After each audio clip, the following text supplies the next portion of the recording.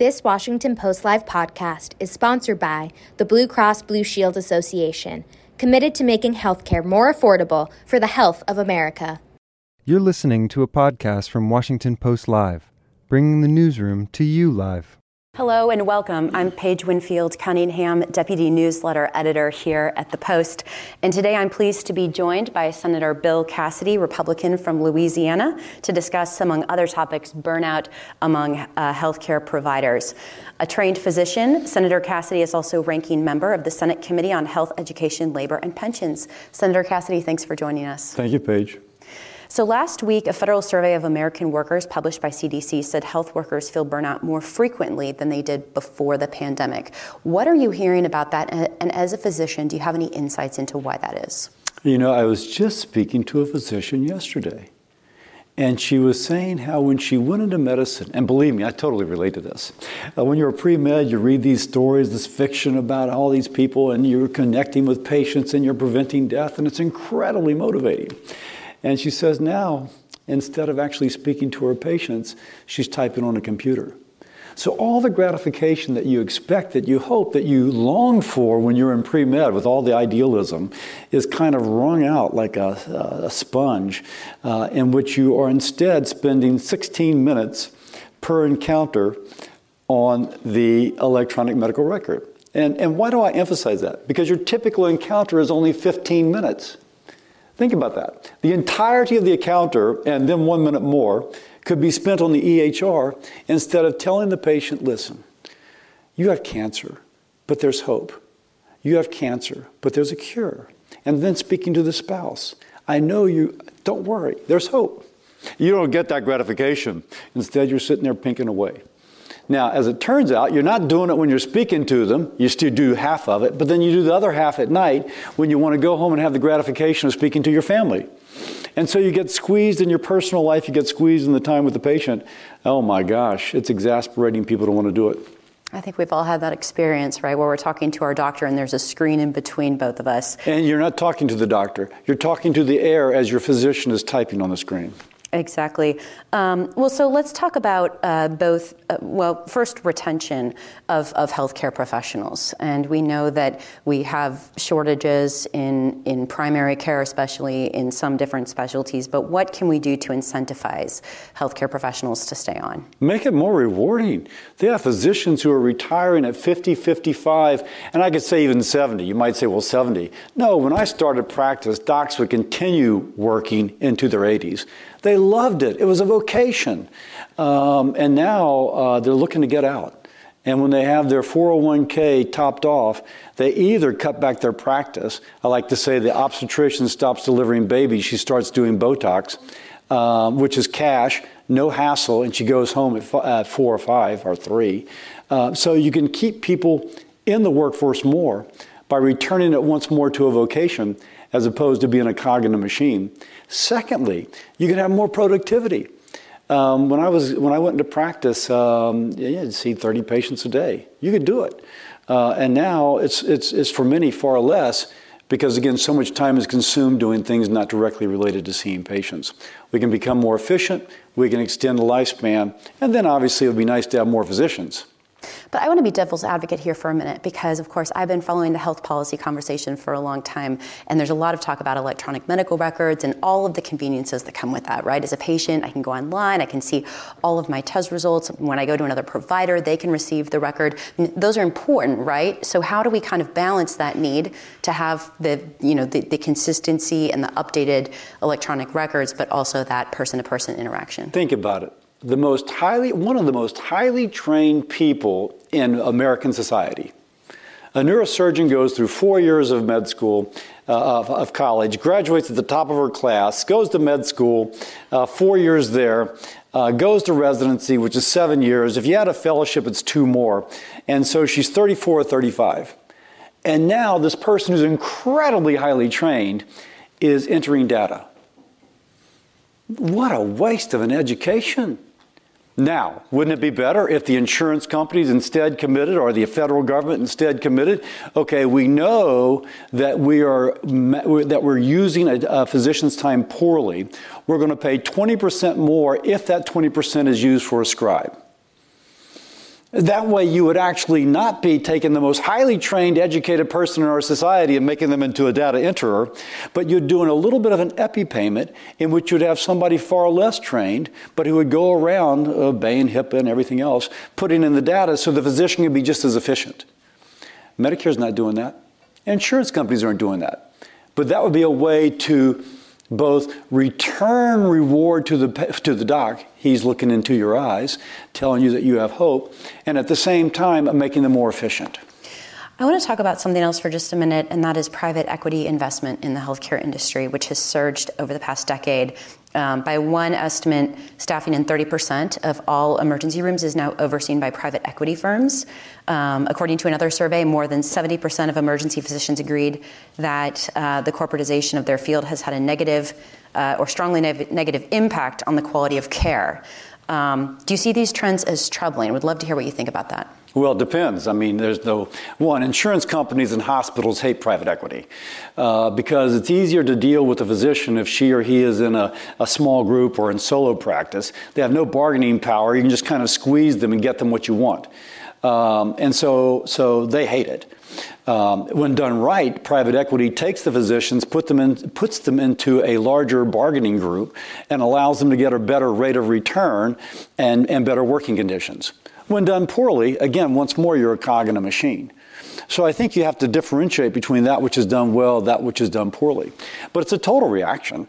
As insurance companies have consolidated, they have more bargaining power. Hospital systems have consolidated. And so then you have the physician by herself. Again, once more, getting squeezed. So if you have somebody who puts them together, gives them bargaining power, helps them bill, helps them say this and that, it's a little bit of the corporatization, but it's better than being flotsam and jetsam on a wave being tossed by the wind. So you can argue it's just a natural reaction to that which is occurring in other areas of the healthcare ecosystem. Is there a role for Congress or regulators here? I think there is a role for Congress in healthcare, absolutely. Whether it's going to regulate the centralization of insurance companies and hospitals, maybe. For example, when I was elected to the House, it took office in 2009. At that point, there was a hearing that I think the top 64 markets in the U.S., it's off the top of my head, had such market concentration of hospitals as to constitute antitrust, in which the hospitals could now fix prices and the insurance companies had no choice as to where to go. So could there be antitrust action by FTC in selected markets for the concentration, be it insurance, hospitals, or maybe physicians? I think that's something that the FTC should explore and I think is exploring.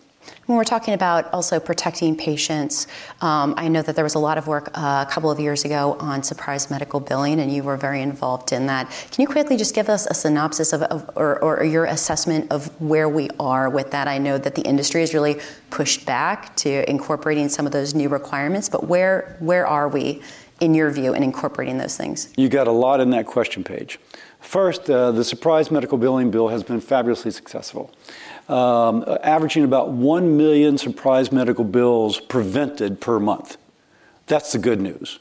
The administration has been very slow to put out some provisions of it. And providers, doctors have been very upset about that. But I will just compliment we in the Congress who crafted that bill. We were very careful how it was crafted. And so because the administration in some cases has been totally wrong how they've written the rules, the providers have gone to federal court and have won on 3 to 4 separate occasions, pushing back upon how the administration did the independent dispute resolution boards. And now they finally started putting out rules that reflect congressional intent. So on the one hand, it is preventing surprise medical bills. That's progress. On the other hand, it has given insurance companies leverage over physicians in terms of how to get recompensed for bills in which there is a dispute. Now that, of course, is encouraging physicians to further consolidate because otherwise you have no bargaining power against the insurance company who's abusing the rules as written, or I should say using the rules that were abusively written by the administration to give the insurance companies more power. We, when we wrote that, had a delicate balance Insurance companies, hospitals, providers, all had a little bit that they lost, a little bit that they gained, so they're all pleased. The administration put their thumb, elevated the insurance companies, and now you've got people in cash flow problems consolidating to do battle with them. It was predictable, and the administration totally fumbled this. What steps would you like to see now? Well, their latest set of rules are finally making progress. But for example, to prevent cash flow problems for the small practice, which is to say to allow the insurance company just to hold back on that cash to put them in a bad way, we required an interim payment. We required that the qualified payment amount, we gave certain criteria that would have to be used. The administration instead went to a kind of a baseline Medicare rate, which is what we definitely didn't want to do. Other things that we did that just equalized the playing field. And I will say that the last set of rules, 2 to 3 years after they should have been put out in the first place, are beginning to equalize that playing field. I want to ask you about your relationship with Chairman Sanders. And why do you smile? I think we've heard that there are some tensions there. And you recently have expressed frustration with how he's running things, including alleging he improperly used committee resources for a recent hearing on nursing shortages. How would you describe your relationship at this point? Well, cordial. And it's my desire to work with Chair Sanders. We have a difference of a viewpoint as to how things should be done. As regards what you just described, he had a off-site committee hearing where the nurses are striking up in New Jersey, and it's pretty clear to me it was there to show solidarity with the nurses, not to do a neutral fact-finding mission that theoretically is the mission of the committee. And so instead of being an impartial legislator, it was a kind of, I'm with you nurses, let's stick it to them. He may dispute that, but I think others have felt that way too, looking at it objectively. If we want to turn Congress into a totally, even in our theoretically nonpartisan activity, a partisan machine, I think that further degrades the trust of the American people into our institutions. Secondly, I think we have to consider things. And there's a saying in internal medicine, don't just do something, think. So we'll pass legislation which is just going to shove billions of dollars at a problem without ever scratching our head, having a hearing and thinking, will this solve the problem? One example, the House, which is totally committed to not increasing mandatory spending without an offset, will put forward a bill which is paid for, passes unanimously, Democrats and Republicans. Can you imagine that on the House right now? And in our committee, instead, the alternative Chair Sanders suggests is billions of dollars more unpaid for, unscored, and without full consideration of the factors. Now, I want to pass a bill, not send out a press release. And so I would prefer that we say, okay, this is how much money we have. This is what we can get through. Let's kind of modulate what we're doing in order to pay for it and to get it passed into law before the funding deadline, as opposed to 6 days before the funding deadline coming up with something unscored, unpaid for, without policy which has been fully considered. Do you have hopes that you can work together? I mean, what needs to happen to sort of repair that relationship and move forward? And I know you have several legislative things on your plate over the next month and a half. We're talking about funding for different healthcare programs, et cetera. Well, I'm always optimistic. And nothing is accomplished by a cynic. And so there's some things that I would like to work on that I think we can work on together. And I'll continue to propose those. And I hope Chairman Sanders will propose such things to me. There's a bill that he proposed to address the primary care physician shortage, to provide funding for community health centers. And I know you're opposing that bill. Is that more related to the content of the bill or the process? Again, it's a $26 billion bill which we have no hope to pay for. I mean, theoretically, you pay for things. You can put a bauble out there, which gets everybody excited. Oh my gosh, wouldn't it be wonderful to have this windfall? But if you say, okay, what are the pay-fors within the HELP committee? What can we reasonably do? Is this kind of, oh my gosh, all this money actually going to solve the problem or not? And it turns out that I think the bill he proposed failed on each of those. Let me give an example. We have a nursing shortage in our country. But one of the issues with nursing is that there is a shortage of nursing slots. Okay, let's put billions of dollars towards it.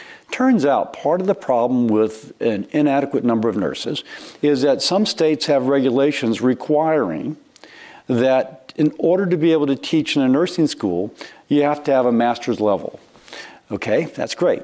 Except that there's a shortage of master level nurses. They get hired away by hospitals, etc. Now, I practiced medicine for 25 years.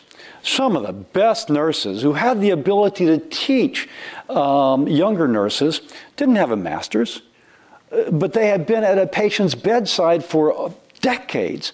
And they could just say, oh, listen, look at this patient. She's beginning to sweat. She's having chest pain. This is a myocardial infarction. Now, she's got diabetes, so the presentation is a little bit different, but let's call. Let's get some people in here and deal with this situation right away. That is so instructive. But they could not be an instructor in a nursing school because of state regulations. You can put as much money as you want from the federal level, but if a state has a law which prevents you from having an adequate number of faculty, it's not going to change things. Why don't we think about that? Why don't we don't just do something, think.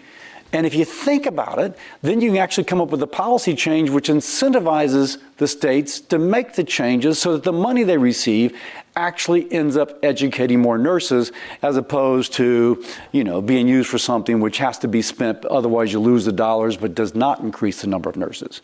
So that's frustrating to me. We've got to increase our number of nurses, but it's got to be done in a way that you think about as opposed to just shove money at it.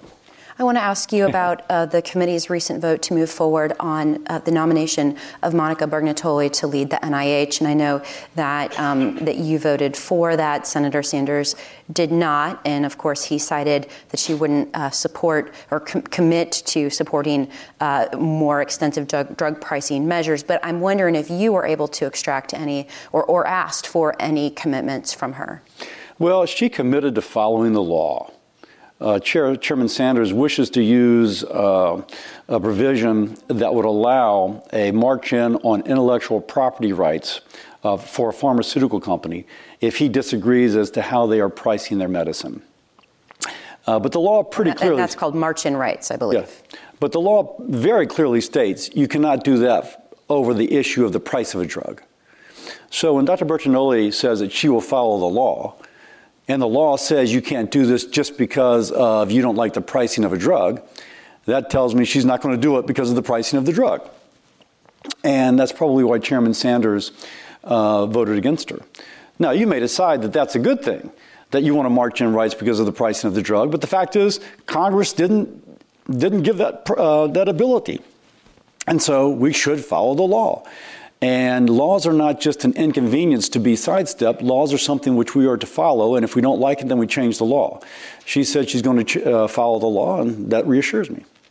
So you may have seen recently our health and science team published an extensive series looking at the declining life expectancy among Americans.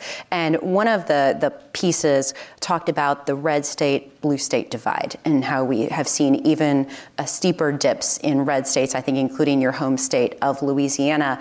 And I'm just wondering, this piece in particular talked about some of the different policies that perhaps have contributed to that. Taxes on cigarettes. Can you respond to that a little bit? When we're talking about red state versus blue state, is it simplifying things too much to talk about policy, or is that an important part of the conversation? I don't know what policy you're speaking of. I'll put it this way, there's so many policies you could speak of. The principal reason for the declining life expectancy is what is, I think, shorthand called, death from despair.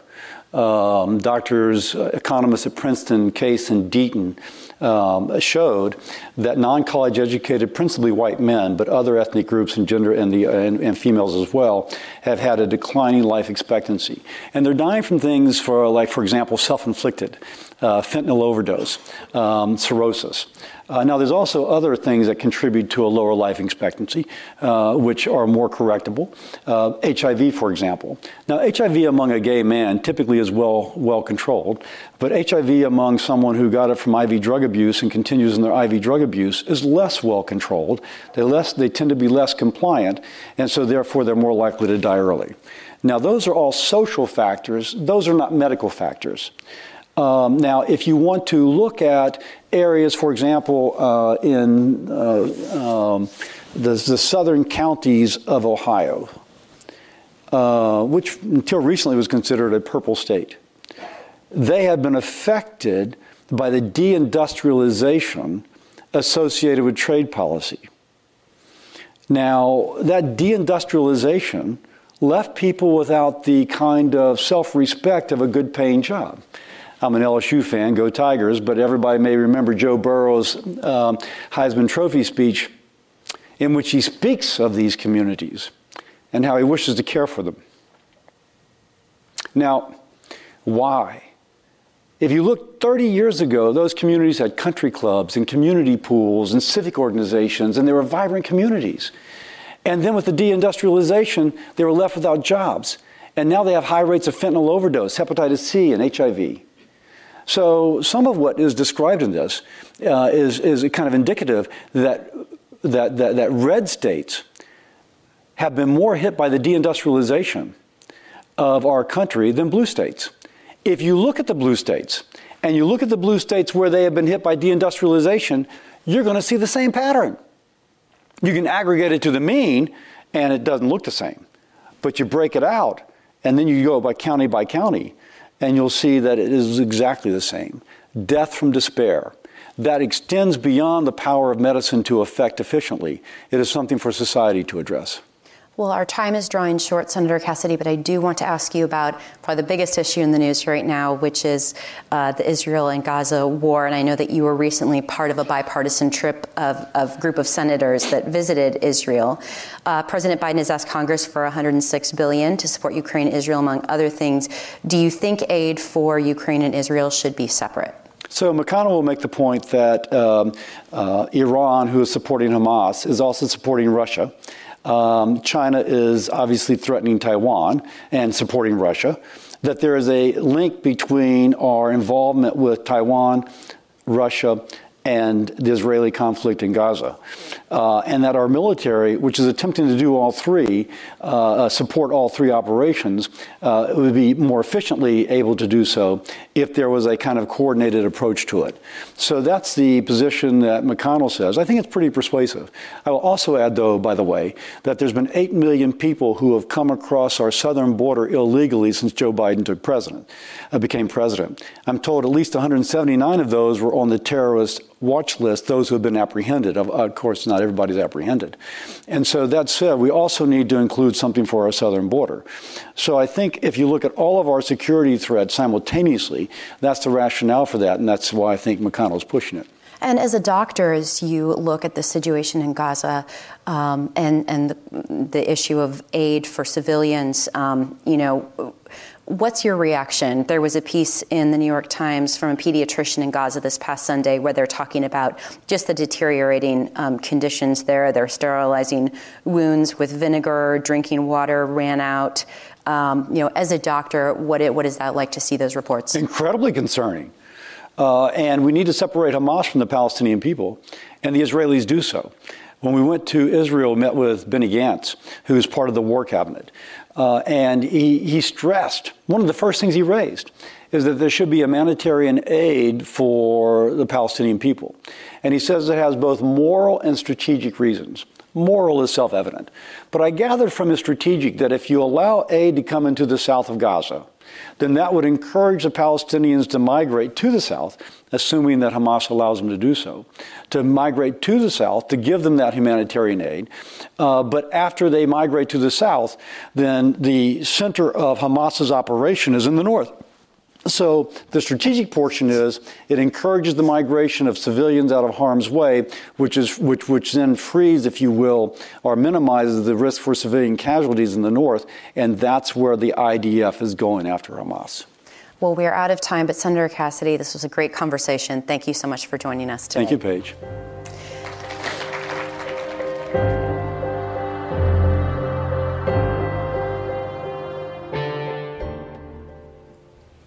Hello, I'm Frances Stead Sellers, a senior writer here at the Washington Post, and I am delighted to be joined this morning by Cynthia Fisher, who is the founder of patientrightsadvocates.org, sorry, tripped over that, and Mark Miller, who is the Executive Vice President of Healthcare at Arnold Ventures. And a very warm welcome to you both. Thank you, Frances. So Mark, I'd like to start with you and talk about the difference a little bit between regulations and reality. We had the ACA in 2010, and we've had further federal regulations in 2021, I think.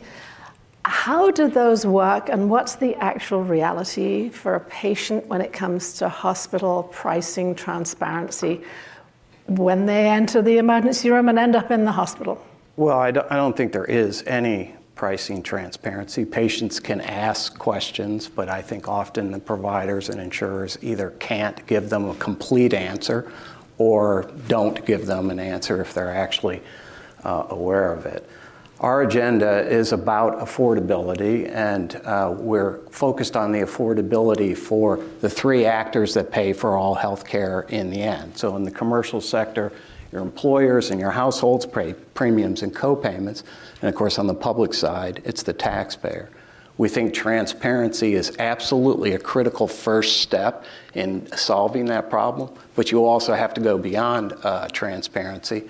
The senator just noted the level of consolidation in hospitals. Now 90% of hospital markets are highly consolidated. They become price setters in their communities, and our prices are routinely 250, 300% of Medicare rates. So the patient doesn't know the price and often can't afford it once they encounter it, either through their co-payments and, of course, all that gets built into their premiums. So Cynthia, you've studied all of these things, and again, tell me a little bit more about what the ACA and the regulations of 2021 were trying to achieve, and how hospitals can flaunt this, according to what Mark says. Well, since 2021, the Trump administration put into play from the Obama administration the Affordable Care Act, a law that was sitting on this shelf, the part of the law that we have the right to know all prices. Right. And that is everywhere in healthcare, from the hospitals and the insurance companies and system-wide. So they put it into rule of law, and then Biden increased the fines when hospitals in the first 6 months were flouting the law and not posting all of their prices online. So Biden increased it to over $2 million per hospital. So we have 3 presidents, bipartisan support to give us all the right to know all prices. And price transparency is so truly transformative because it shifts the power to the patient and to employers and unions and all of us, even taxpayers and people on government plans, to be well informed in advance of care of the true prices and costs, and to be able to make choices on where to get their care and have financial certainty to get the best quality of care they need at prices they know they can afford. So a quick follow-up for you. We have these bipartisan, presidents from 2 parties. What does this mean for Congress now? Is there bipartisan energy behind legislation to actually take us a step further and enforce? Absolutely. This is an over 90% issue across the board, bipartisan support from Congress. And in fact, the House currently has a bill of lower cost and through Price Transparency Act that is sitting ready for votes to the floor. And in the Senate, there's a lot of activity, bipartisan, from both Bernie Sanders and the Republican senators alike, to see price transparency implemented, because everyone has a story. Everyone has a story of being overcharged or have a family member that has experienced significant medical debt. We have 100 million people in this country with medical debt. And the problem is that without getting prices people don't have the ability to have remedy and recourse. And price transparency, even with only 36% of the hospitals in our last report in July, of the 6,000 hospitals, 36% are fully complying with the law. Now there's enough data out there that patients are able to look at their medical bills and see if they were appropriately charged. And let me tell you, the power of that. We see patients like Mason Kochel from Grand Junction, Colorado, who was given an EpiPen at the end of a hospital visit, and he was charged $16,000 for that EpiPen, $16,500. And the insurance negotiated it down to $4,900. And he knew surely he had to be overcharged because he's only paid $70 for an EpiPen with a prescription in the past. How does he fight it? Well, he went to the hospital pricing file and found his insurance plan. The negotiated rate was $300. Still a crazy amount for an EpiPen. And a very educated person who could follow through on all these steps, exactly. Right? I mean, that's exactly one of the inequities here. But if Mark, I could just comment on the House bill for a second. What the House bill does is it codifies the regulatory changes on the reporting of the prices. A second piece, and we support that completely, a second piece of transparency that I would say that the Congress needs to take up is also transparency into ownership. Who owns the hospital, who owns the physician office, who owns the nursing facility, because this consolidated position that they have allows them to set prices throughout. That bill also goes on and embraces a policy that's referred to as site-neutral policy. What that is to address is when a hospital purchases a physician practices, they redefine the hospital or the physician practice as a hospital, and then on the commercial side, they add a facility fee, and on the Medicare side, they bill it through a higher hospital rate. Let me just finish. And what this would do would say that for routine services in a physician offices, you cannot raise it to the hospital prices. So they're looking at transparency, but they're also taking action to try and make the price more affordable. So I have a very practical question. Here I am, I walk into the emergency room. I actually don't probably know what I need. Something has happened to me. How can I go about price shopping as a consumer? And this is why, with all respect, we absolutely embrace transparency. It is a first step, in my opinion. It is necessary, but it's not sufficient. I don't think the patient often is in a position that they can negotiate. If you're unconscious on a gurney, you're not negotiating. And I would go further. Employers that I talk to will say, I can't negotiate with a hospital system that owns all the beds in my mid-size MSA. I cannot negotiate them if they own all the physician offices. So knowing the price is a first step. I think it brings the press, policy makers, and patients to the table. But I think there are steps that have to be taken beyond that, like the site-neutral policy. Cynthia, is the U.S. a total outlier in this?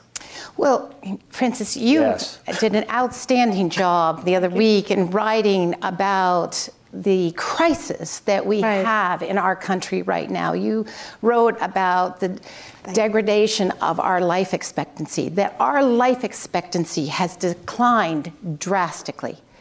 We pay over 2 times any other developed country for health care, and yet we are dying 4 years younger than the average developed country in the world. So when we compare the statistics, we're dying 8 years younger than someone living in Japan or Singapore, as your report. Or Portugal, where I wrote about. Portugal, as your report mentioned. And yet we're being charged over 2 times more. So there is a pricing problem. And big part of that problem is as long as hospitals and insurance companies keep prices in the dark, they can charge whatever they want. And the overcharging is rampant.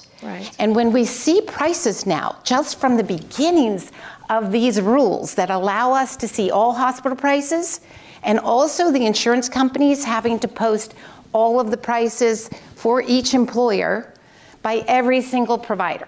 So now we have system-wide healthcare price transparency. Don't think the industry hasn't made it difficult to see these prices.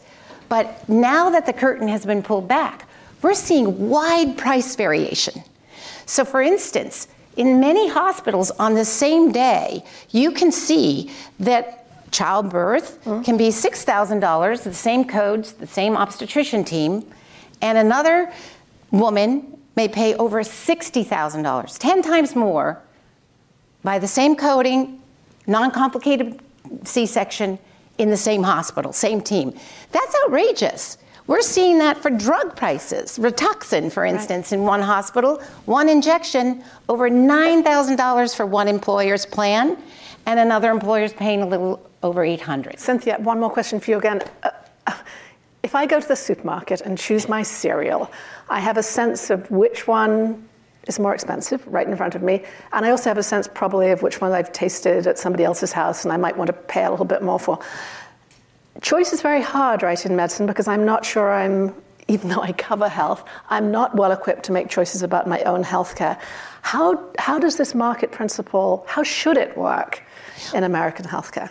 Where it is already working is the employers that are managing healthcare by getting access to the prices and the numbers, that are creating and designing plans for their members to be able to save their money substantially. And what are they doing with those savings?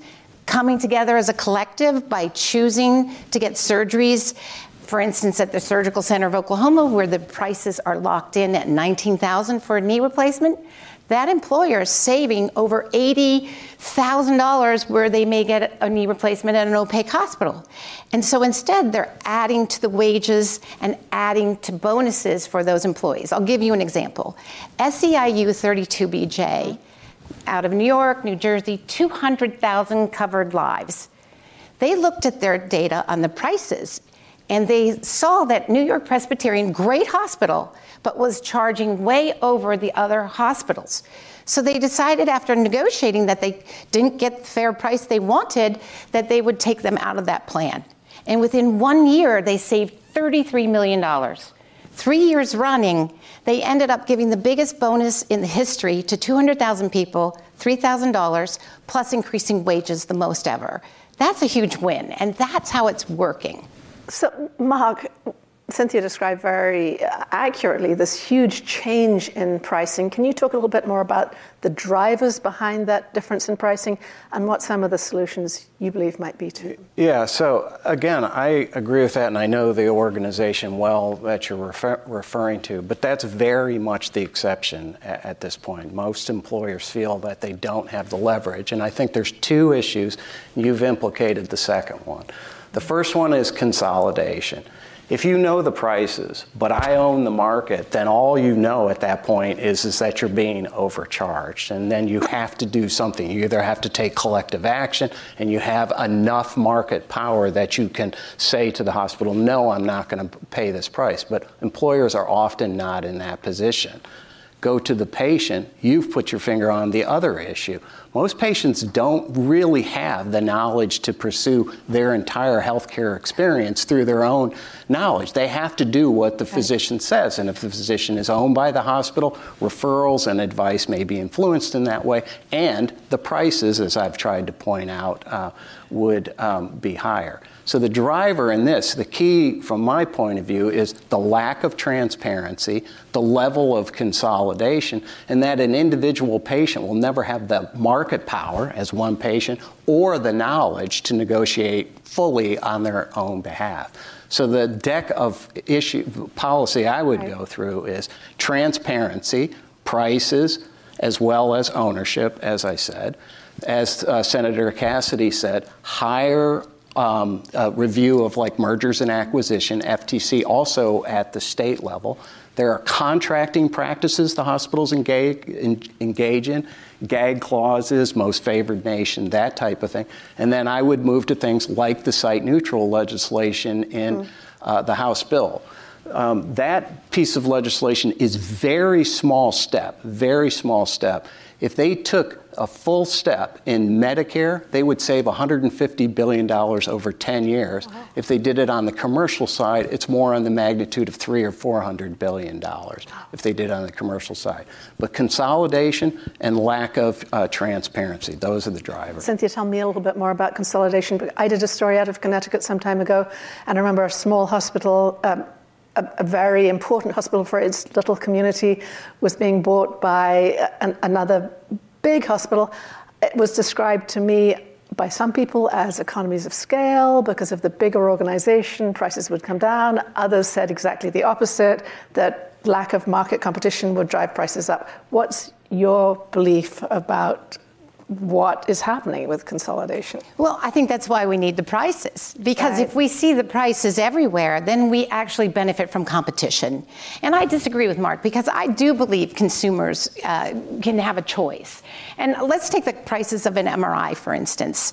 So in a consolidated market, you may have much higher prices for MRIs. In fact, I would quote that in my husband's health insurance plan, his MRI price at Mass General is $7,400. And he needed 2 MRIs. So I would like to say you can't teach an old dog a new trick. So I, of course, pressured him to shop. And on a trip to Florida, he was proudly able to use a firm called Green Imaging that uses excess capacity at standalone imaging centers, and for $400 got his MRI. And then, knowing he wanted to prove me even more, the next MRI he received, he got it scheduled at the time he wanted at Jupiter Hospital for $250. And it's a quality MRI, same level of quality. But now, what is his company doing? They're looking at prices of MRIs, steering everybody, creating a new plan design that lowers the cost of MRIs for everyone in the company. And what I'd like to show is that this is working. And it's not only working in the private sector with employers, like Harris Rosen in Orlando, Florida. 6,000 members, he owns Rosen Hotels. And it was reported a couple of weeks ago that the average employer plan is paying $24,000 a year for a family of 4, just for health care. Think about that. For many of us who are old, like myself, that's far higher than our starting wage. Right. He is able to do it for under $10,000 for all 6,000 employees because he got the numbers. He got not only the prices from the hospitals, but he also get all the claims receipts, the receipts of payment, and manages it by the costs, and made direct contracting, cut out a lot of the middle players, and did direct contracting with the hospitals in the area. Well, Osceola School District is in Orlando, and they were in a $12 million deficit in their health plan, and they're the 8th poorest school district in Florida. They asked the Rosen Hotels to show them how they could save money. Within 3 years, doing the same as they have saved $41 million. And now, 5 school districts in Florida are looking to partner and do the same as Osceola.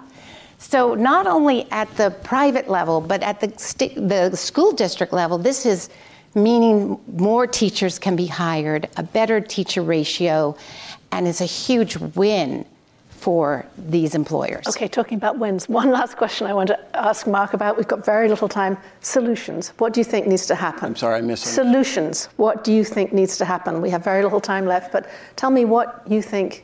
Yeah, well, one thing before I say that is that I do think and I'm sorry, there's a disagreement, but That's fine. I mean, but it I needs think to be there quick. are shoppable services, but I think a lot of the healthcare spend is driven by things that are not very shoppable. So I hope that you're right, and I see some of that change, but I don't see it coming quickly. The deck, once again, transparency, greater mergers and acquisition oversight. Anti-competitive contracting should be banned. This is like the Sutter court case. And then the stopping practices like the site-neutral policy. You shouldn't be able to purchase a physician practice and then double the price overnight for the same physician, same services. That just should not be allowed. I love hearing different points of view. Thank you both very much for joining us today. Mark Miller, Cynthia Fisher. Thank you. Thank you, Frances. Thank you. The following segment was produced and paid for by a Washington Post Live event sponsor. The Washington Post newsroom was not involved in the production of this content. Good morning. Thank you for joining us both here in person and online. My name is Lana Wong, and I'm a founding member of the Diverse Women Moderators Bureau, Moderate the Panel. In this session, we'll be talking about bringing down the cost of care. As we've heard in the previous sessions, the U.S. healthcare costs are rising sharply, and it's actually roughly double the rates of inflation. And this is hurting everyone, patients, families, companies, government, and threatening our nation's economic stability, competitiveness, and health and well-being. So today, 1 in 3 Americans has healthcare coverage from a Blue Cross Blue Shield company. And the Blue Cross Blue Shield Association is committed to making healthcare affordable by partnering with employers, government, and local and national partners, including the American Academy of Family Physicians. So we are lucky today to be joined by 2 healthcare leaders, both conveniently named Sean, who will help us unpack this critical issue. So Sean Robbins is the Executive Vice President and Chief Corporate Affairs Officer for the Blue Cross Blue Shield Association, which is a national federation of 33 independent, community-based and locally operated Blue Cross and Blue Shield companies. And then we have Sean Martin, the Executive Vice President and CEO of the American Academy of Family Physicians, which represents nearly 130,000 family physicians and medical students nationwide. So let's dive in and let's just hit the big issue here. Why does healthcare affordability remain such a significant issue both inside the Beltway and beyond? And what is your organization doing to try and tackle that situation? So the first, Sean. First, Sean. Good morning, and thank you for being here this morning. This is an issue that we see both as an economic imperative and, frankly, a moral imperative. Long before I was in healthcare, I happened to serve as the head of economic development for Governor John Kitzhaber in Oregon.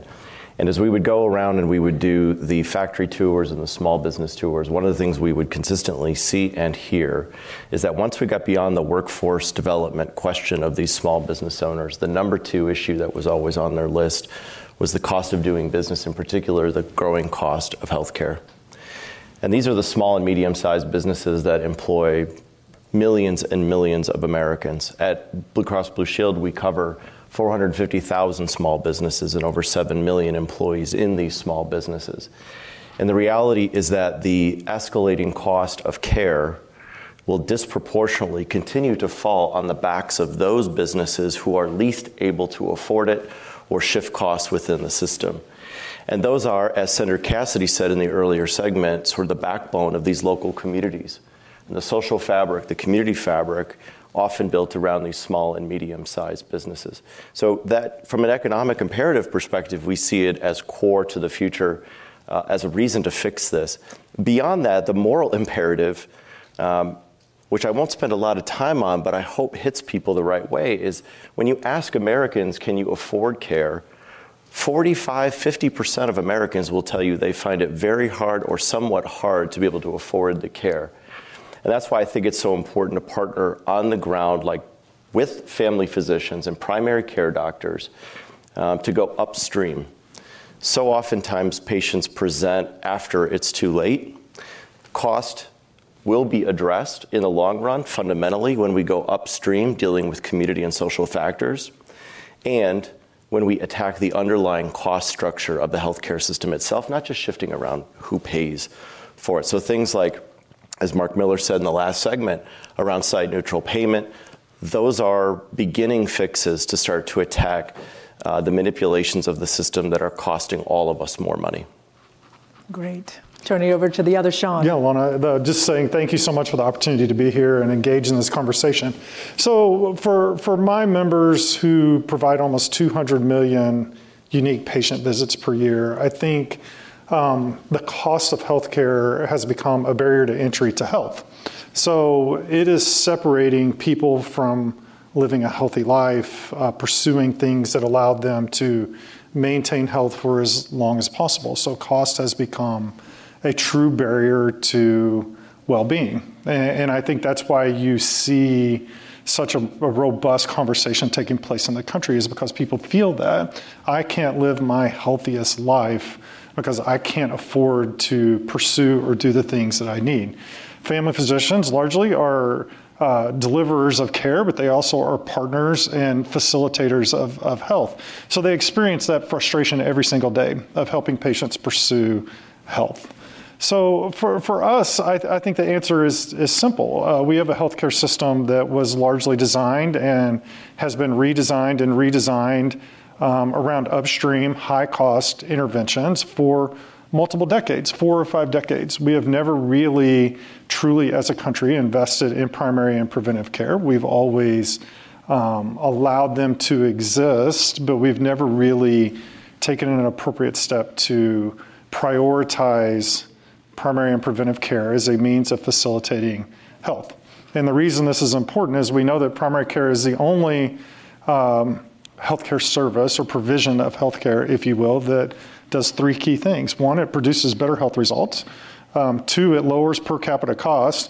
And 3, it increases life expectancy. And no other provision of health is really able to say that. So the question, really for me is why, after so many decades of seeing the trend line, have we not reversed course and come back to really appropriately fund that one connection that facilitates health?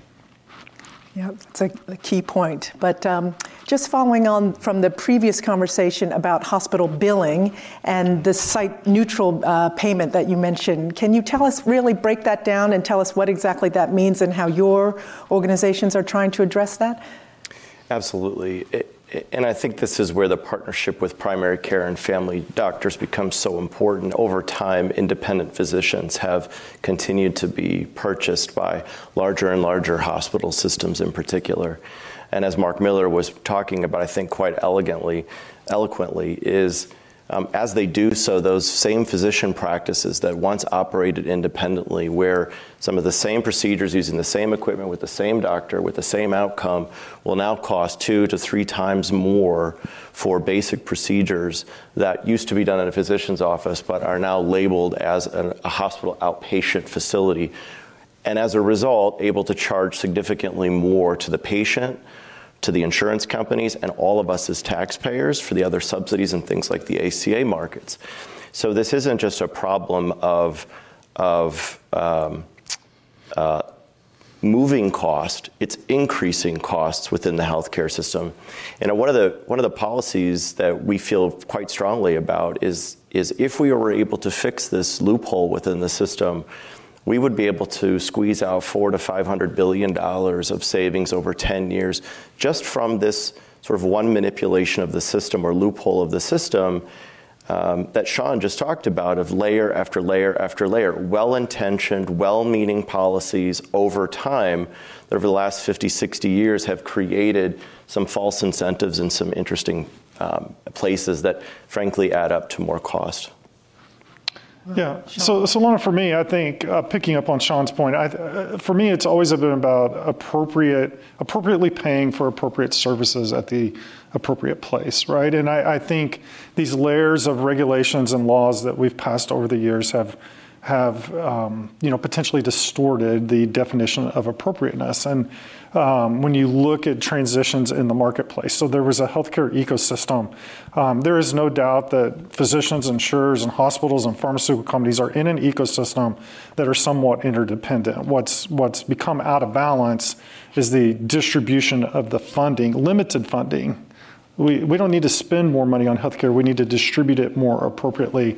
And I think that has fallen out of balance. And I think what you're seeing is a conversation in the country about how to appropriately pay for appropriate healthcare services in the appropriate place. And I think that's the opportunity for us all to come together and have a conversation about that. And there is no doubt that is out of balance.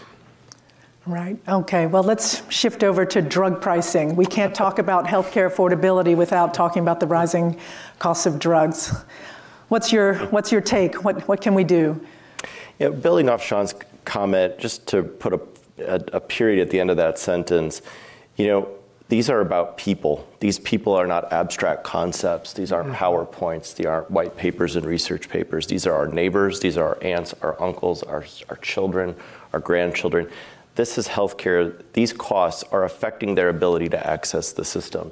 And too often in certain markets, we're seeing somewhere between 25 and 40% of these people who are our neighbors, not accessing the care they need or not taking the prescription drugs that they need, which ultimately leads to unhealthier outcomes and more cost in the long run in the system. So again, this is why primary care are the front lines of, in my opinion, driving down costs out of the system. As part of that ecosystem, of course, prescription drug spending, but also beyond that, specialty drug spending, which is the fastest growth rate of any of the subsegments within the pharmacy space. These continue to escalate. We don't see an end in sight of when they will stop escalating, particularly around gene therapies, targeted therapies, and the specialty medications. So we have to think about this in three different ways, at least where we see it, is competition, changing how we pay for it fundamentally versus the fee-for-service system. And I said three ways, two ways. Competition and changing fundamentally how we pay for it. We cannot continue to pay for drugs in this country the same way we've always paid for it, which is on a fee-for-service chassis. So we want to bring innovation to market. We want to continue strong research and development to be the leading drug manufacturer in the world and researcher with other partners in the world. And at the same time, we have to get that medication to people in a way that they can afford. And the reality is that we're going to have to change how we think about that payment structure and drive more competition into the market than currently exists today. More generics, less brand name. Yeah, so similar to my answer before, I think we've seen a distortion in pricing models that are leading to frustration around access and affordability. And there is no question that individual patients and their family physicians are facing a variety of challenges in trying to determine affordability and how that impacts the access and their ability to adhere to a pharmaceutical regimen for their health. And I think the thing that is frustrating to my members, maybe more so than the Blues, is really not the blockbuster biologics and things that are really changing the trajectory of disease in the country. It's the generics. It's things like insulin and things that people really depend on for multiple years of their life to have health maintenance or disease maintenance. And those products are becoming unaffordable because of the appropriate pricing levels that are taking place. And again, we are creating cost barriers to health. And I think that's a fundamental issue that deserves more conversation. Absolutely. Unfortunately, our time is running off, but I have a final question for you both. We've been talking about healthcare affordability for years without seeing real results. What would you say would be the way for us to change course? It's a great question, and I think number one, it's about putting the person that we serve in the middle of this conversation. Too often the healthcare system is in an echo chamber talking to itself and talking about itself as the center of the conversation versus putting the person at the middle of the conversation and the people that we are all in service to. Number two, as part of that, we all have to come to the table differently than we have for the last 50 years. We are all part of the healthcare system. We all have a piece of this, both accountability and the solution set. The old food fighting of slinging things back and forth at each other in the political system has not yielded the results that we want on affordability, so we have to approach this conversation in an adult-like manner that's different than the way our predecessors approached this conversation who had similar roles that we did. Third, we have to put our money where our mouth is on some of this. So to the prescription drug point and the insulin example, Blue Cross Blue Shield companies have invested in a company called Civica to disrupt the supply chain to bring $30 insulin to the market. We will launch and bring those products to market in 2024 through Civica. That is not $30 out of pocket. That is $30 total cost. And that is an example of where we're trying to change the fundamental cost structure of the system to go from just moving the pieces around the chessboard differently to actually attacking the underlying cost of the healthcare system itself. Yeah, so for me, I agree, centering the patient. I think we've used patient-centered as a talking point for many years. I don't think we've really ever, demonstrated the ability to truly center a patient in our healthcare decision and remove barriers to health. That is my second point. I think we need to stay focused above the legislative and regulatory discussions that will take place. I think above that, we need to remove barriers to health. Third, I think we have spent 50 years building a healthcare system around intervention at sickness and acute disease state. I think we need to take some of that energy that we applied over the past 50 years and pivot 190 degrees, if you will, or 180 degrees, and go back and really invest significantly in primary care. And we're really excited to partner with people to do that. And the reason that is so important is we have to start at the beginning of our lives facilitating health for as long as possible. And that will start to address upstream cost issues. Great. Well, on that note, let's just remember to be patient-centered, to be preventative and focus on primary care and think about the disruption. So thank you so much, Sean and Sean, for this conversation. Thank you all for joining us here. And if you want to add your ideas or thoughts on the conversation, please use the hashtag #PostLive. My name is Lana Wong, and I thank you again for joining us. And now, back to Washington Post Live.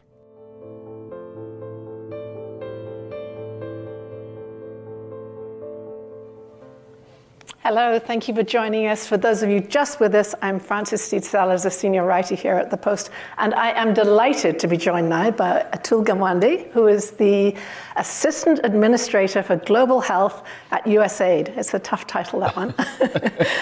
And Julian Harris, who is the CEO of ConcertoCare. Thank you both very much for joining us today. Delighted. So, Julian, I'd love to start with you. You are trained as a primary care physician, and that's really sort of the backbone of the healthcare system. Tell me what drew you to that profession at a time when many people are moving away from it, and why it's such a key, important part of healthcare.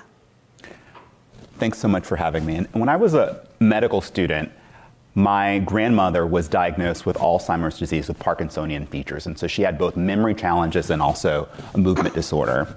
And I watched my grandfather basically spend his 80s, spend a decade being the quarterback of my grandmother's care, working with her primary care provider, certainly, but doing a lot of the navigation with her neurologist, with her personal care attendants, with members of our family.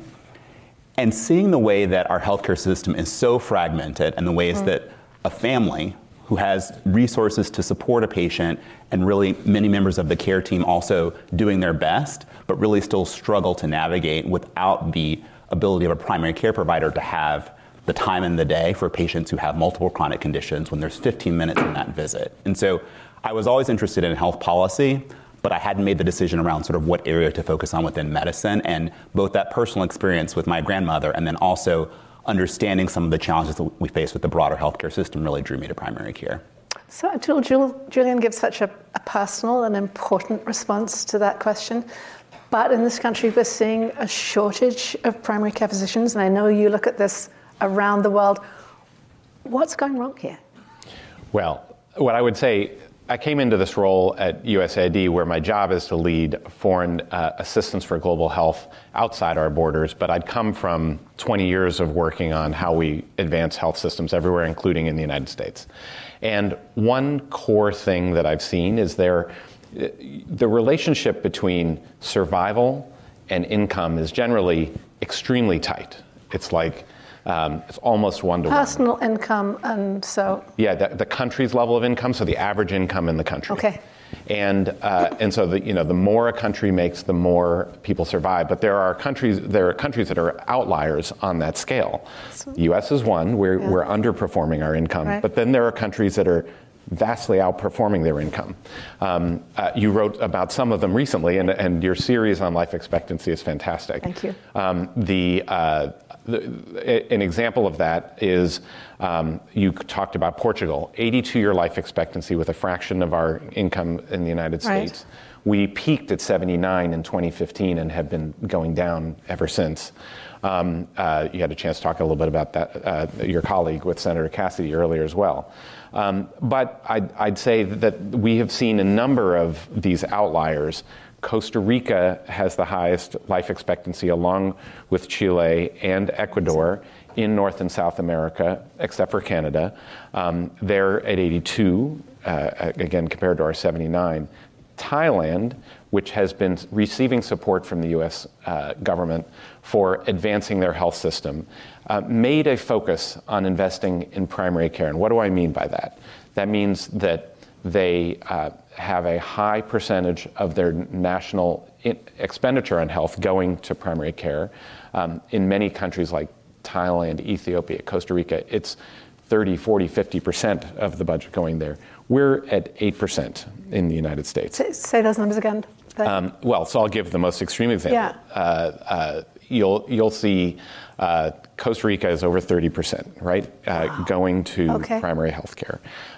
You'll see in Ethiopia, a country that made a commitment starting 20 years ago that they would invest in community-based workers that could touch every household at least once a year. So it's not just people sitting in a clinic. This is the critical component about primary health care. What we mean by primary health care is not just that there's a family physician sitting in a box waiting for you, but that there is also an outreach worker, a community health worker, who touches every home, because some large percentage of society in the United States, it's north of 20%, are disconnected from the healthcare system, have no regular point of contact. In other countries, it can be 40 or 50%. And having that outreach capacity with some health education, preventive remedies, vaccination capability, and assessing needs and saying, hey, you're pregnant, you need to come in now to get into your primary healthcare system and receive the appropriate care. Or you have incipient Alzheimer's and you're disconnected from the system and no one is helping you. That is what in Thailand, for example, have them now matching U.S. life expectancy, being freed from most foreign assistance around global health, and they have a 79-year life expectancy on $300 per person per year for health care. We spend $13,000. So Julian, taking those numbers again, thinking about what you see in the primary care world, we've got very few primary care physicians now compared with specialists. What's the impact of that you see in this country on care and on individuals? Well, we've made decisions, I think, that have resulted in this kind of difference between the percentage of primary care providers. So in 1980, about 62% of physicians were some form of primary care physician. And by 2013... And by primary care, we mean everything from... Internal medicine, family medicine, pediatrics, OBGYN? Some definitions, OBGYN, exactly. Okay. By 2013, it was about 38%. And so just watching sort of that transition and the growing percentage of physicians who go into specialties, I think really reflects some of the decisions we've made about the way our healthcare system is structured. When you look at other OECD countries, the percentage... developed countries. Wealthier countries. Right. You see that the percentage of people who are in primary care is significantly higher in those countries, and their investments in what we would call addressing the social determinants of health, so thinking about things like access to food, housing, and transportation, are much higher than in the United States. Right. If you combine our healthcare spending and our spending on social services, the differences between the United States and other countries aren't as stark. But when you look specifically at how much we spend on healthcare, you see that we over-index on healthcare, under-index on addressing unmet social needs, and that's reversed in most of the other wealthy countries. And it's uneven, Julian, in different parts of the country, right? I mean, if you live in Boston, I imagine you have a better chance of getting into a system than if you're in some very rural part of America. Absolutely. We have real challenges with access to primary care. We both have challenges actually in rural areas, but in certain cases, there are actually access challenges even in urban areas.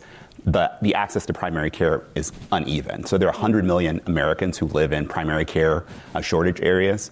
And so we have to think about how do we reimagine primary care? How do we think about an approach to primary care that leverages an interdisciplinary team, not just the sort of idea of the physician with the black bag, recognizing that nurse practitioners are going to be an important part of our, not just our present, but our future as we think about primary care. And then a broader approach to team-based care, thinking about the roles of social workers. We're recognizing that behavioral health care is also primary care. Right. And so how do we think about integrating social workers into the care team? Leveraging community health workers. The company that I run, ConcertoCare, leverages interdisciplinary teams, technology, and data to care for some of the most complex patients, both seniors and adults who have multiple health conditions. And we actually employ community health workers. So we send people from the community who often have language concordance with the populations that they're serving, or cultural concordance as well, really understand the community resources. And they partner with the patients, with their family members, and with the providers to ensure that we're addressing those patients' needs holistically. So I think we need to take a step back and sort of reimagine how we think about primary care, who's on that care team, and how we support those patients. So Atul, during my reporting, I talked to a doctor at Stellenbosch in South Africa, and he used a phrase that I don't think I've heard associated directly with primary care here. He talked about the common good.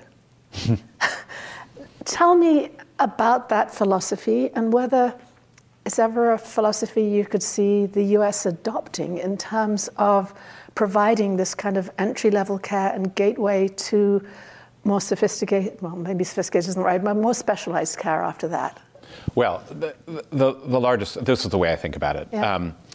First, we have discovered in the last century how to make it so we can address most of the health needs in the world in substantial ways. So let me try to put it this way. We doubled the human lifespan in the last century. Yeah. We did it by discovering a set of interventions. There are 16,000 approved FDA drugs. There are 4,000 medical and surgical procedures. There's over 1,000 public health interventions that make a difference. Many of them coming out of this country, right? This is the place of innovation. Out of this country. Our job now is to deploy that capability town by town to everybody alive. And I've argued it's the most ambitious endeavor human beings have ever had. It's hard for your grandparents trying to navigate, how do I get access to all of that? You need a scaffolding to build that distribution on, and the world is demonstrating that that scaffolding is primary care. Primary care meaning not just the clinician, but the team that Julian talked about. There's a certain amount of reverse innovation going on. The common good is enabling that everybody in the community can access those assets out there in the world, and getting more and more complicated as each year goes by. The reverse engineering is, or reverse innovation is, the world discovered community health workers were a key linchpin of being able to make that accessible. Right. And those are the people who will have outreach and make sure people are not lost to the system, follow up on their hypertension management or the diabetes management or their malaria care, and are connected into a primary health clinic with the medical treatment capability you need and access to public health services. That is the scaffolding, the common good, and it's the least expensive part of our system. We have the ability to build on that is generally around the world a public investment. Right. It's very hard to build it as a private investment to serve the community, because not everybody in the community signed up for this or that insurance plan. So around the world, most of the places have private delivery in significant parts, but a public core scaffolding that ensures that nobody's dropped out of it. I want to just follow up on that from my time, and I was so lucky to go and investigate this in Portugal. And one of the public health doctors I talked to talked about the importance of community health workers meeting people before they even thought they needed to go to a primary care physician. And she said to me, you know, the future of our healthcare system is we need to invest more in that part of health and less in, I shouldn't say less, but we need to focus on that part, the pre-primary care part, not the post-primary care part. Is that message being heard in this country? Yes, I'll point out that we could not get to 95% plus vaccination of the elderly in COVID until President Biden got funding in the American Rescue Plan that allowed us to hire 100,000 plus community health workers across the country, hired by states and cities, who went knocking door to door, people from the community, to and we built that. We had to build that core scaffolding overnight, and that got us past 75, 80% to 95%. And no, there wasn't the Republican-Democratic divide. It was everybody getting access, and you needed that investment to make it possible. And we've demonstrated we can do it here. So, Julian, I grew up in Britain. My father and brother both used to make home visits. And I can remember it would interrupt them on their way home from work or whatever than that. And one quick anecdote, I can remember my brother saying he'd asked a child with asthma, whether anybody at home, whether his parents smoked. And the kid said no. My brother went to the home and found that Granny was in the background smoking like a chimney and there was smoke all over the house. The kid had answered honestly, but my brother hadn't known the question to ask. What is the importance of home health care, and what are you doing through Concerto to try and advance that? We know that now 8 out of 10 seniors want to age in place in their homes. And one of the things we talk a lot about at ConcertoCare is we really have the privilege of caring for patients in their homes, to have the ability to be invited into their homes, to cross that threshold, and to really have an opportunity to see them in a more fulsome way. What are the challenges that they're facing with physical barriers that might be fall risks for the patients? How do they manage their medications? In many cases, a patient's medications may be in the kitchen and in their bedroom and in the den and in different places. And so you may actually discover that the patient is taking 2 different hypertension medicines when only one is actually supposed to be in active use. We are also really focused on thinking about how we leverage technology. I think that part of my optimism for primary care is that we are going to have, over the next decade, much more robust utilization of, for example, remote patient monitoring tools that give us data around how our patients who have chronic conditions like congestive heart failure or... So like wearing a blood pressure cuff. Some things are, I'm going to say in air quotes, basic. A scale for helping a patient who has congestive heart failure to see whether or not their fluid levels are higher or lower, their weights have gone up. Or thinking about how we support patients who have COPD, who have chronic lung disease, typically from smoking. When I also think about the ways that we have, I think another panel spoke to this earlier, really made many aspects of the practice of medicine much more challenging because of the ways that electronic health records were designed. Really, electronic health records at core are as much about sort of administrative processes and billing as they are about care. And I think most physicians would say, significantly more about those things. And so you do hear stories about the percentage of time that physicians are spending using the electronic health record, in many cases after the patient has left the office, in many cases in the evening, as Senator Cassidy spoke to, when they'd otherwise be spending time with their families. I am a physician. I'm also married to a physician, so I get to experience this as well. And so I think as we sort of reimagine what technology looks like, we saw the VA yesterday announce that they're going to have a competition around the role of AI and thinking about how to leverage voice-to-text technology to accelerate the sort of shift in the physician's time from typing in the computer to actually being able to just have a conversation with their patients and then have the technology capture that conversation and input it into their electronic health record, or the time their staff might spend actually collecting records. And so I think we're on a path to sort of think about a different approach to practicing primary care. And for us, in the context of delivering care and services in the home, our providers also being able to just have a conversation the way that we are now and not have that laptop sort of weighting down the conversation and disrupting. I think we're also going to see a much more comprehensive approach to care for patients who really need people thinking about all of their chronic conditions, their unmet behavioral health needs, and the fact that in many cases, the things that they don't talk about in the doctor's office, like there isn't enough food in the refrigerator, and that may actually increase their risk of being rehospitalized after a discharge, or the fact that there are some of the other fall risks that I mentioned earlier. Those are some of the things I think we get a unique insight into when we deliver care at home. I'd love to ask you about this on an international scale again. I had a trip to Vietnam where women who were delivering babies in very remote areas had cell phone contact, or the women they worked with. In some ways, some countries have sort of been in advance of the United States, it seems to me. The way I use it is, and think of it, is our foreign assistance plays several roles. One is advancing, equity in health and survival around the world. Another is protecting our country against health threats from abroad. But a third, I think, is about innovation in how you drive to scale, because in many countries, they don't have all of the doctors and medical infrastructure and everything else we have, and you can discover new things there. So, for example, sort of related to Julian's point, bringing digital capabilities in to support advancement of services is a opportunity we're using elsewhere. So I'll give one specific example.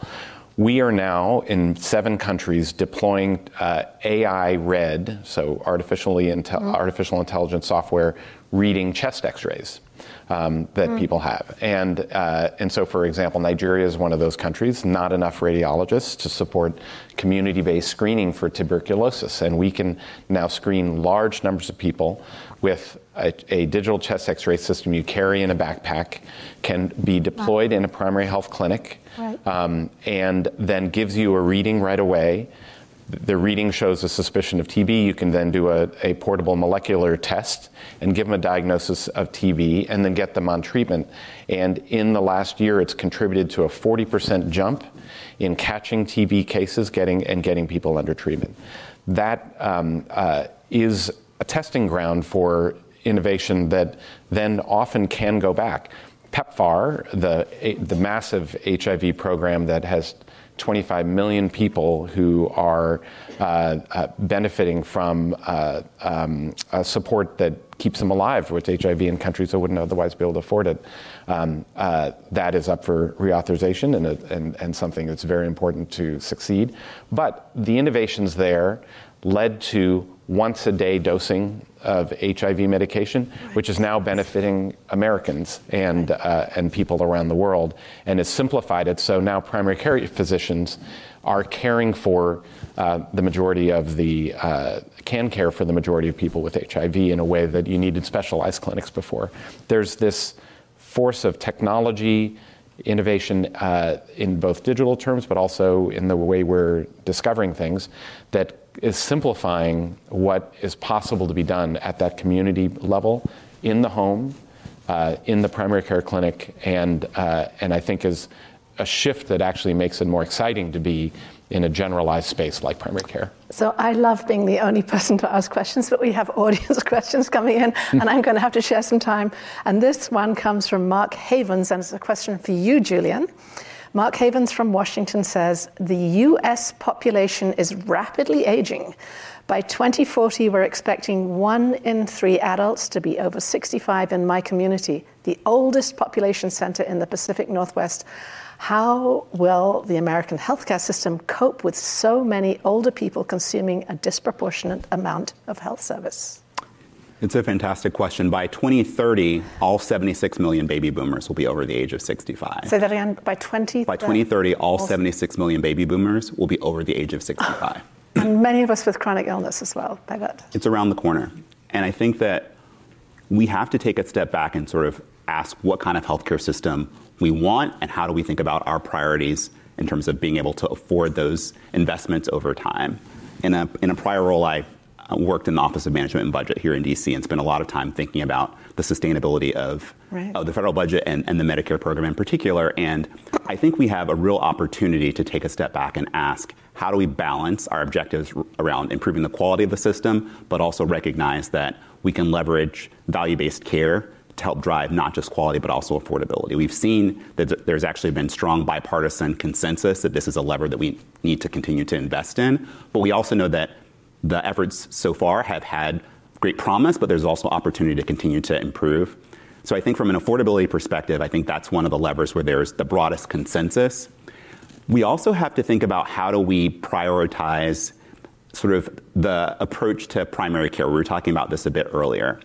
When we take a step back and ask, how do we deploy primary care providers and think about that in the context of other sites of care like the emergency department. Right. We know we spend $32 billion a year in ER care for services that could have actually been delivered in the context of primary care. And so part of our effort, I think, over the next decade really has to be about thinking about the right side of care and also thinking about how we best leverage providers who may be more likely to think about the patient holistically, getting back to this balance between primary care and specialty care. I think when you go to see a specialist, it's much more likely that you're going to have a procedure done or an imaging study done or be started on a medication that if a primary care provider was engaged in thinking about you holistically, the result might be different. And so I think that's one of the reasons why primary care providers have been more successful in value-based care arrangements than other provider categories. I want to squeeze in one last question. It's a kind of big one. And I learned this really very recently, the trend's been going on. Amazon, CVS, Walmart have all been moving into the primary care field. Just very quickly from both of you, if you can manage it, Is this the way we need to move forward? Is the market the way we need to move forward, or do you have other answers? You go first. I'm sorry, quick, but. So this isn't a dodge. I'm going to say it's actually too early to tell, right? So there's been a relatively recent sort of investment by a number of the large diversified health services companies in expanding their infrastructure and capabilities. And I think that they're doing that in part because they recognize the important role of primary care in driving affordability, to the prior question. What I'm really focused on is how do we think about enabling not just that set of providers who are connected to organizations that can provide a lot of resources and infrastructure, but that broader set of independent primary care providers, and ensuring that they have the tools and the technology and supports they need to thrive. I'm going to stop you there. I'm going to give you 10 seconds or so. Yeah, what I'll say is there's no solution that doesn't engage private sector, public sector, and the financing mechanisms to pull it together. You wrote about the U.S. government and HHS are coming forward with a primary care strategy, and that's going to be important. People recognize now how important this is, and I think we will see approaches that will make it possible for us to get the advantages of this massive advancement in our life expectancy potential. But we have a lot of discovery to go. Julian, Atul, thank you so much for joining us today. That was a wonderful conversation. Thanks for having us. Thank you, Frances. That concludes our programming for the day, but those of you who know us know to go to WashingtonPostLive.com for further programming. I'm Frances Stead Sellers, and thank you so much for joining us. It's been a pleasure. Thanks. Thanks for listening. For more information on our upcoming programs, go to WashingtonPostLive.com.